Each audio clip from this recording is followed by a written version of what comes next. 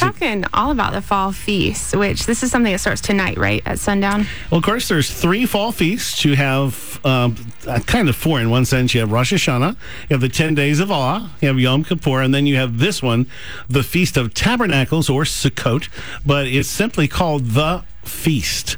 All right, so it's the big one, is what everybody looks forward to, and it's interesting because sometimes you run into things, scriptures, and because you don't know enough, you don't know what's really going on behind the scenes. So let me walk you through it. Now it came to pass about 8 days after these sayings, and Jesus took Peter, John, and James, went up to the mountain to pray. As he prayed, the appearance of his face was altered, and his robe became white and glistening. And behold, 2 men talked with him, who were Moses and Elijah, who appeared in glory and spoke of his decease, which he was about to accomplish at Jerusalem. But Peter and those with him were heavy with sleep, and when they were fully awake, they saw his glory and the 2 men who stood with him. Then it happened as they were parting from him that Peter said to Jesus, "Master, it's good for us to be here. Let us make 3 tabernacles, Sukkots. One for you, one for Moses, one for Elijah." So you got to look for those little words because it tells you a little bit about what's going on. Not knowing what he said, well, he was saying this, a cloud came and overshadowed them, and they were fearful as they entered the cloud, and a voice came out of the cloud saying, "This is my beloved Son, hear him."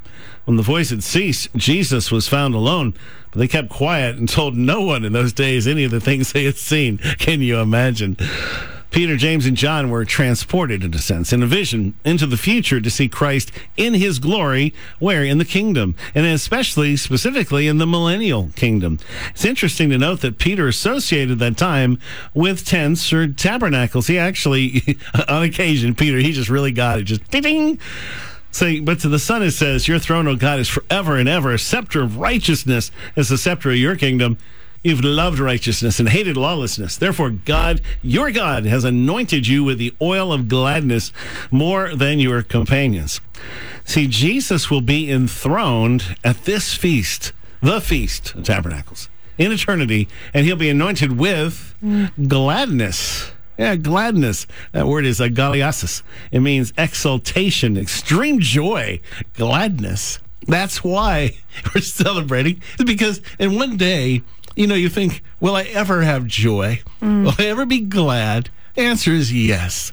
See, he's going to exalt. He's going to anoint you. You're going to be enthroned in this feast along with Jesus. Yeah. And guess what he's going to anoint you with? I love that. It's going to anoint you with extreme joy and gladness. At feasts, people were anointed with the oil of gladness.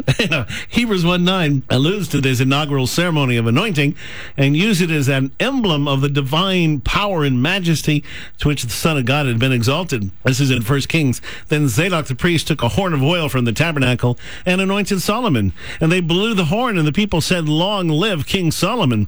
And all the people went up after him, and the people played the flutes and rejoiced with great joy, so that the earth seemed to split with their sound." Luke 1, "And you will have joy and gladness, and many will rejoice at his birth." Luke 1 also, "For indeed, as soon as the voice of your greeting sounded in my ears, the babe leaped in my womb for joy." See, a lot of these little things we don't catch because we don't know the history of the promises. So continuing daily with one accord in the temple and breaking bread from house to house, they ate their food with gladness. It's all speaking of this millennial time. It's all speaking of the tabernacles and simplicity of heart. Now, unto him who is able to keep you from falling and to present you faultless before the presence of his glory with exceeding joy.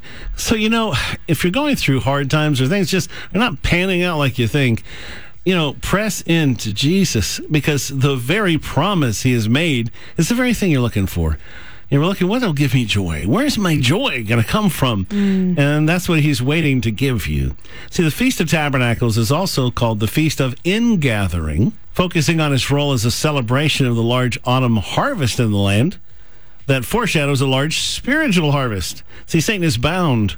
The saints and the martyrs are raised in the first resurrection to rule with Jesus. Everyone else waits for the second resurrection. Then it will be that all the nations who've come against Jerusalem and survived will go up each year to worship the King, the Lord of hosts, and to celebrate the Feast of Tabernacles. See, God's word reveals that the nations will one day gather to fight against Jerusalem. It also tells us, without a shadow of a doubt, who wins the battle, for the Lord himself will fight for his people. Following the battle, the survivors from these attacking nations will once again go up to Jerusalem, not to make war, but to worship the Lord of hosts, demonstrating their submission to the King of Kings, as prophesied in Isaiah 2.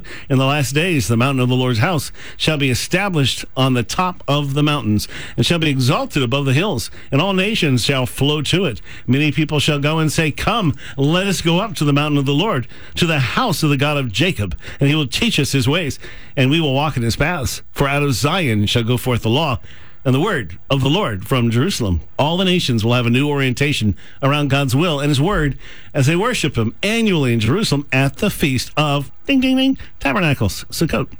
Their annual schedule will then be aligned with the Lord's biblical calendar, as his priorities will be seen in their new confession of worship. Because what do you do at this festival? 7 days. Don't do your own thing. Come together and worship. Celebrate. Well, okay, now that's the fun part. Well, there is a downside, which is this pale horse we talked about back at Pentecost, and the 4 horses. That was the 4th horse, and 4th horse is about to head out again. So we'll come back and we'll break down one final break next.